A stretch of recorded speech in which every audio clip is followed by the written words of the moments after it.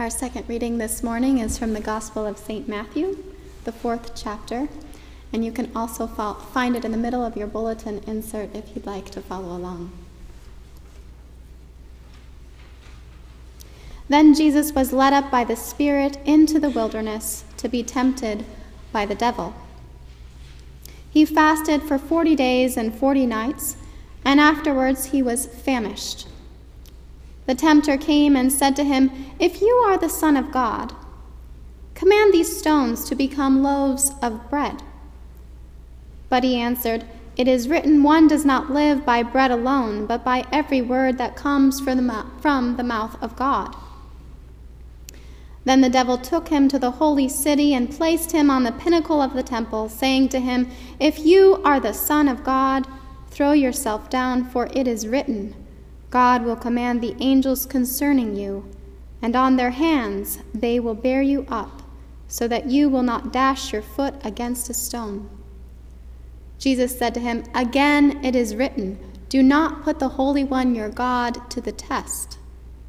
Again the devil took him to a very high mountain and showed him all the sovereignties of the world and their splendor.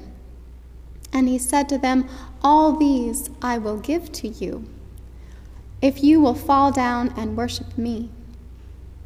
Jesus said to him, "Away with you, Satan, for it is written, worship God and God alone, and you shall serve." Then the devil left him, and suddenly angels came and waited on him. Here ends our reading.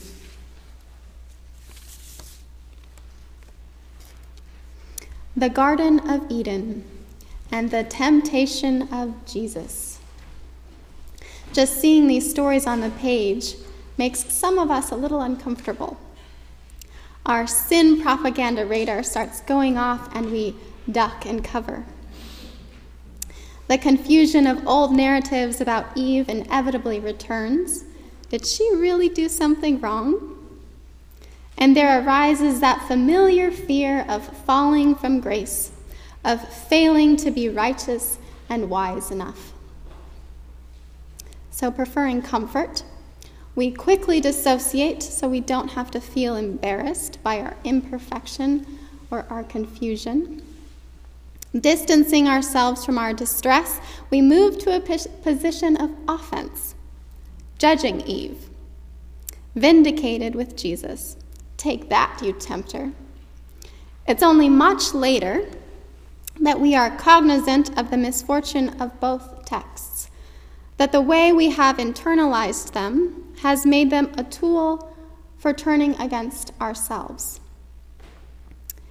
And maybe they are meant to be the opposite, an offering of gentleness. The Garden of Eden, a backdrop for a story about coming of age, a reflection about the awkward experience of coming into puberty, becoming aware of our bodies, and not so sure that we are comfortable with what we or others see. An illustration of the discomfort and sadness and struggle of no longer feeling at home. The wilderness,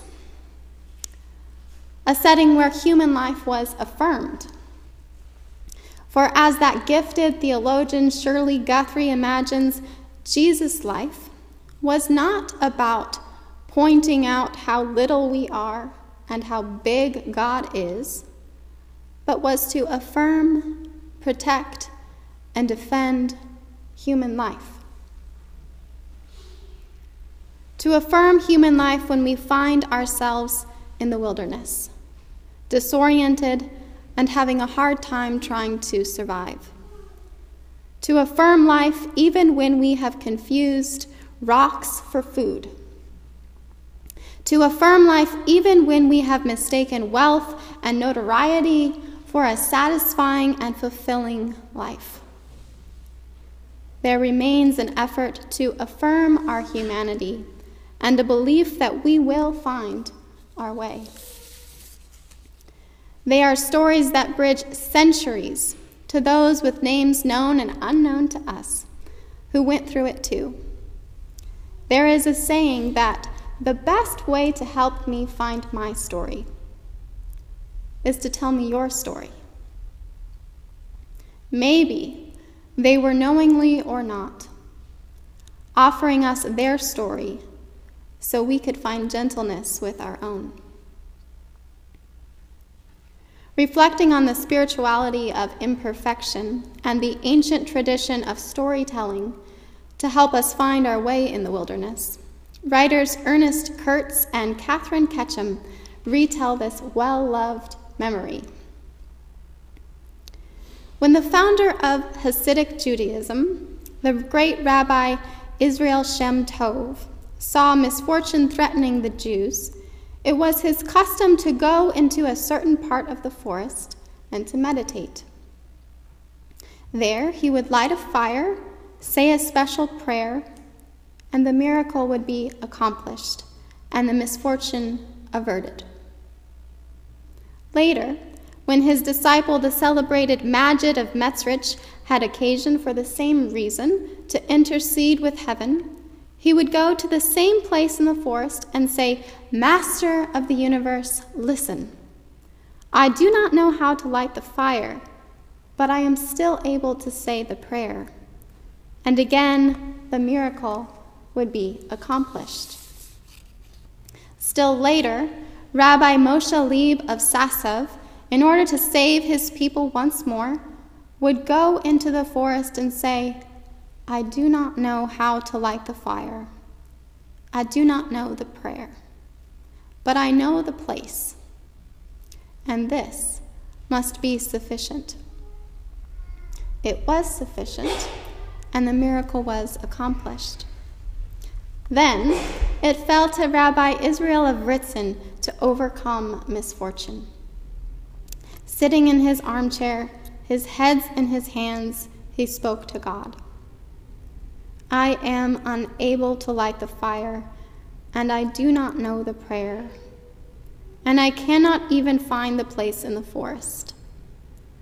All I can do is tell the story, and this must be sufficient." And it was sufficient, for God made humans because God loved stories. Listening to stories and telling them helped our ancestors to live humanly, to be human, to let go of rigidity, self-judgment, and self-righteousness, and to take in more gentleness. This gentleness is an underlying element to spiritual practice, including those we might think of as Lenten disciplines. When we enter a labyrinth, when we prepare to enter a time of pilgrimage, when we begin a retreat, when we do sitting meditation, we are encouraged to hold ourselves gently and to hold an intention of letting go of judgment, to notice it and let it go. Our Lenten theme this season is Strength. Witness the mystery. We always come up with such nice titles, don't we? When I meditate on Jesus in the wilderness, when I meditate on Adam and Eve in the garden, having let go of the judgment, I imagine the strength of those who have been through the wilderness, whether the wilderness of puberty or otherwise. I remember witnessing their dignity when they acknowledged their humanity. I remember being inspired as they were able to laugh at themselves for freaking out over missing another sock. Feeling more human when they talked about getting caught up in out-meditating a frog. I remember being relieved when they were able to say, "There I am again." Being allowed to witness their humanity gave strength to me. And when they recognized another feeling the sting of their humanness, I remember witnessing them share a laughter that broke through the pain and the isolation. When I meditate on Jesus and Adam and Eve, I am reminded of those who know the truth, like our ancestors before them, that finding our way through the wilderness happens by affirming our humanity. I am reminded of the strength of gentleness.